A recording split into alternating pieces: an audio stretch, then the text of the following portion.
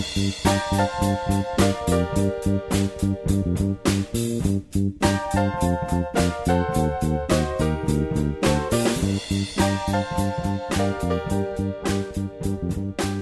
back to another episode of Into the Night Minute.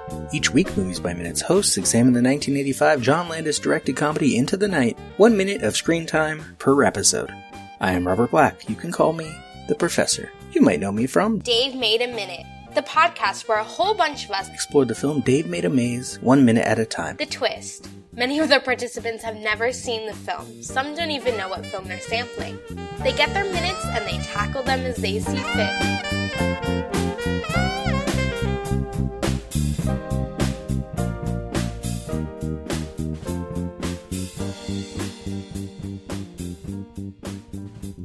So what is this film telling us about men and women? What is it telling us about Los Angeles, about America, about humanity? And I do not mean that it is doing any of these things on purpose. But any film will tell you something about the time and place that it was made.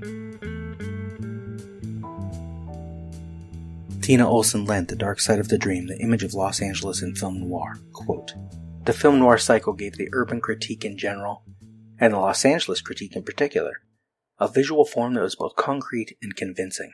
By combining tough, urban-set narratives with realistic, on-location shooting in American cities, the urban critique became, through the power of the movies, persuasive, mass-produced, and directed toward a mass audience previously unaffected by this message. Film noir, literally dark film, is a loosely defined cycle of Hollywood movies whose heyday was in the 1940s and early 1950s. The noir films were urban stories of violent crime and pervasive corruption that featured powerless protagonists who were entrapped and victimized by the chaotic and threatening world in which they lived. The narratives fall into several genres: psychological thrillers, detective and mystery stories, and crime dramas, and usually take the form of an investigation relying on events of the past to explain motivation and or resolve conflicts, while the protagonists attempt to restore order and meaning to their lives. The nihilistic vision that pervades the cycle determines that they are seldom successful. The structure of the narratives, which includes first-person narrations, subjective camera shots, flashbacks, and convoluted chronologies, makes the audience identify with the protagonist and experience his defeat. The unity implied by the term film noir derives from the distinctive mood, dark and existential, type of protagonist, marginal and alienated, and visual style, expressionistic, found in these films." End quote. Mid-80s, late Cold War America, a time and a place full of consumption under the shadow of death, at least for some. I grew up in a cultish church full of preaching of the end times, so I see the 1980s as an explicit mix of American excess and doom that reads in retrospect like an apocalyptic orgy. Behind us, civil rights, feminism, jazz, disco, Vietnam, the greatest generation, and baby boomers are built up by American hegemony to consume and consume. Home video and cable television has brought audiences far more access to film, and filmmakers far more access to audiences. We start this minute in the dark. A hand over Diana's mouth, but I want to talk about what this film is about, or why it is about the things it is about. Never mind all the long quotes I've offered you about film noir or the femme fatale. The short version is this. In a post-World War II world where American women have been let loose into the workforce, female power and female sexuality is a threat to men. Meanwhile, you have your various civil rights movements, black, brown, gay, and the 70s operate under a strange illusion of personal freedom even as America is swinging conservative again. And when it comes to the Reagan years, female sexuality is on display in film but is often objectified, rarely empowered. Ed is a man emasculated by his impotence in his job, his impotence in his marriage, and he is paired with Diana, defeminated by Jack's inattention, Hosse's ineffectuality, Bud's distaste. Men want her dead. But the film operates as a constant visual reminder that Diana is beautiful, and all of these men, including Ed, should be falling in line to serve her. But they do not. She is summarily rejected by Larry on behalf of Jack, rejected by her own brother, and while Ed ends up being dragged along, it is a good while before he could be termed a willing participant in her adventure. But it is 1985. What does it matter? We are all going to die soon anyway. June 1983, War Games shows us how quickly the world can be destroyed in a nuclear conflagration. 20th November 1983, more than 100 million people in 39 million households watched The Day After on ABC. 23rd September 1984, 6.9 million watched Threads on BBC Two. 26th October 1984, The Terminator offers up an inevitable apocalypse and takes the #1 box office spot. From Rambo to Ruskies to Red Dawn, there is something in the air about Russia and America and the end of the world. And here we have a man and a woman trying to get around the streets of LA? Who cares? Or is that the point? Boil it all down, and Diana is part of an international theft, drawing the attention of Iranian secret police of mysterious Frenchmen of American federal agents, and Ed is following in her wake like the 1980s follow in the wake of the Cold War conflict in Vietnam, in Korea, Russian invasion of Afghanistan, American arms sales in Latin America. Ed is every regular American trying to hold down a day job and have a stable home when the world is edging to a cliff and might not be able to stop. Of course he can't sleep. How did any of us sleep? But this is fiction. This LA is not the real LA, unless it is. In film noir, the setting matters. Again, Tina Olson Lent. Quote, "The city in film noir is the real contemporary urban environment, and it functions as both background and metaphor. The noir city depicted most frequently at night is not a neutral backdrop, but a place of danger and excitement, a wasteland and a carnival, an incipient dream and nightmare, a depiction that is firmly within the American tradition of urban imagery. The film noir city is also a metaphor for the protagonist's dark night of the soul, representing the internal chaos and latent violence of individuals as well as that of their society. Many of the film narratives drew on the pre-existent body of tough or hard-boiled novels, with their alienated protagonists and portrayal of urban malaise and frustrated dreams. The combination of this narrative style and urban image with a distinctive visual style that coupled long takes, extreme camera angles, and chiaroscuro lighting with location shooting had an unquestionable effect on the audience's perception of urban reality." End quote. The explicit reality could be any city, could be any place where one man and one woman struggle to survive. America is at the tail end of a long existential crisis in 1985. In retrospect, it is near that end, though other crises will follow. But in the moment, there is no end in sight. You enter the tunnel, you come out on the other side, and you hope no one is there to kill you. Another day comes, you kiss your wife, you eat your eggs, you go to your job, rinse and repeat. Because the sheer enormity of an actual nuclear war is so hard to fathom even when you have seen it on screen. It is unimaginably destructive, unimaginably huge, and its shadow can barely be dispelled by the shininess of whatever new film is in theaters, whatever new product is in stores. That shiny red jacket can only distract so much from the quartet plus of men who are out to end your life. Unless you can find someone to come along with you for the ride. Ian Kaplan suggests in Women in Film, Both Sides of the Cinema, quote, "In Hollywood films, then, women are ultimately refused a voice, a discourse, and their desire is subjected to male desire. They live out silently frustrated lives, or if they resist their placing, sacrifice their lives for their daring." End quote.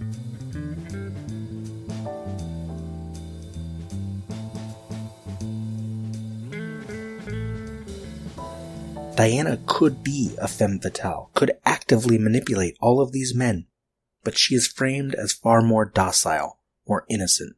She strides naked past that doorframe in minute 29 without a care in the world. Hossie has been dead maybe an hour at that point. Ed sits in the living room inside of the doorframe, and she is comfortable perhaps from her modeling days, or innocent perhaps because that is the film noir female she is. Ed is not a threat to her. And neither is her sexuality a threat to Ed.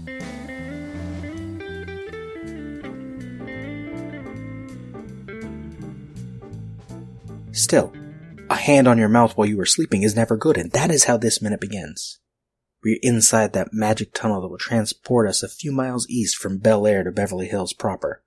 It is probably just a set, an imaginary space that offers our leads respite from the dangers that have hounded them. Diana fell asleep immediately upon settling down. Ed, as we might expect, has not slept. You scared the shit out of me. It's dark. I've been sitting here watching you sleep for 9 hours. Can we go now? She opens her eyes wide, trying to be fully awake. Oh boy, I really calmed down. Despite what I said last minute about the tunnel interlude being metaphorically sexual, in this moment the roles here are closer to child and parent. That is how Diana interacts with her men, is it not? They take care of her. She is the diminutive one, and they are, in their various ways, her, in the vernacular, sugar daddies. Yes, it did. He moves toward the gate to open it. It does not budge. Diana emerges in the darkness behind him. If this thing's locked.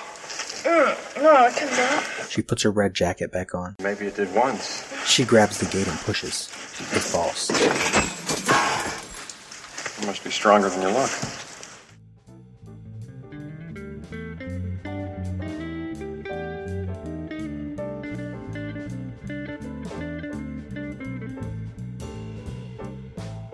Second 28, we cut to exterior, Jack's house, night. Really, we are in the yard of 1011 North Beverly Drive, the Beverly House, built in 1927 by Gordon Kaufman for Milton Getz of Union Bank and Trust. Lying on 3.5 acres and encompassing 20,570 square feet in the main house alone, the property has 19 beds, 29 baths, 8 fireplaces, 2 movie projection rooms, 2 tennis courts, a tennis pavilion with 2 bathrooms, an Art Deco nightclub, 3 pools, a poolside cabana with 2 bedrooms and 2 bathrooms, parking for 20 vehicles, room for 400 guests for a seated dinner, and more than 1,000 for a casual get-together. And it is entirely hidden from the streets nearby. Access is beyond a gate in an 800-foot driveway.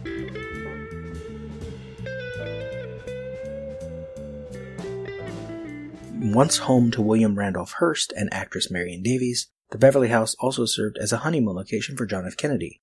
Later, the house served as Kennedy's West Coast presidential election headquarters. It featured prominently in The Godfather and The Bodyguard. And in 1985, along with Into the Night, it was featured in Fletch.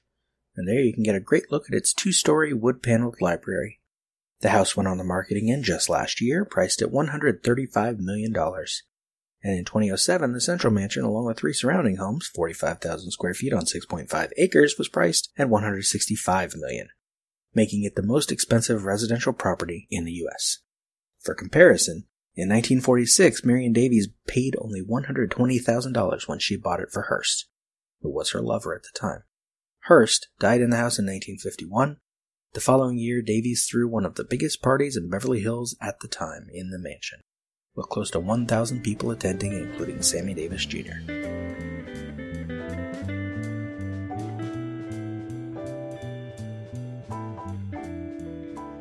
Diana, with Ed following a good dozen feet behind her, approaches past the 3 pools.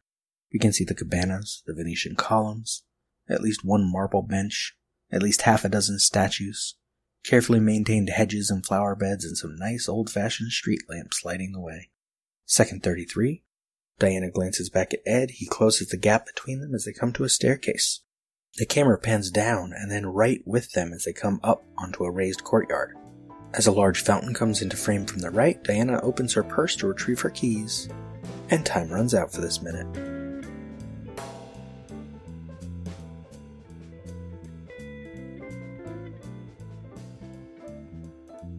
Incidental music was Some of My Fears by Daisy May, available on freemusicarchive.org under Creative Commons Share-alike license.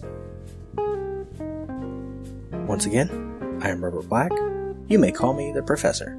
Check out lemmingdrops.com to see all the stuff I have been up to, including Dave Made a Minute. Dave Made a Minute, the podcast where a whole bunch of us explored the film Dave Made a Maze 1 minute at a time. The twist.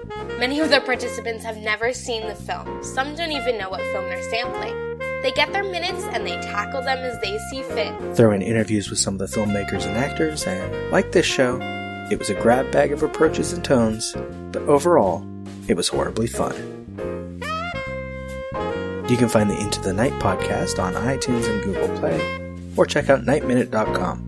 Follow at Night Minute on Twitter or join us on Facebook in the King Lives Listeners Limo. Join us again here next time on the Into the Night Minute. Do we thank you or what? I'd say I fall in the or what category.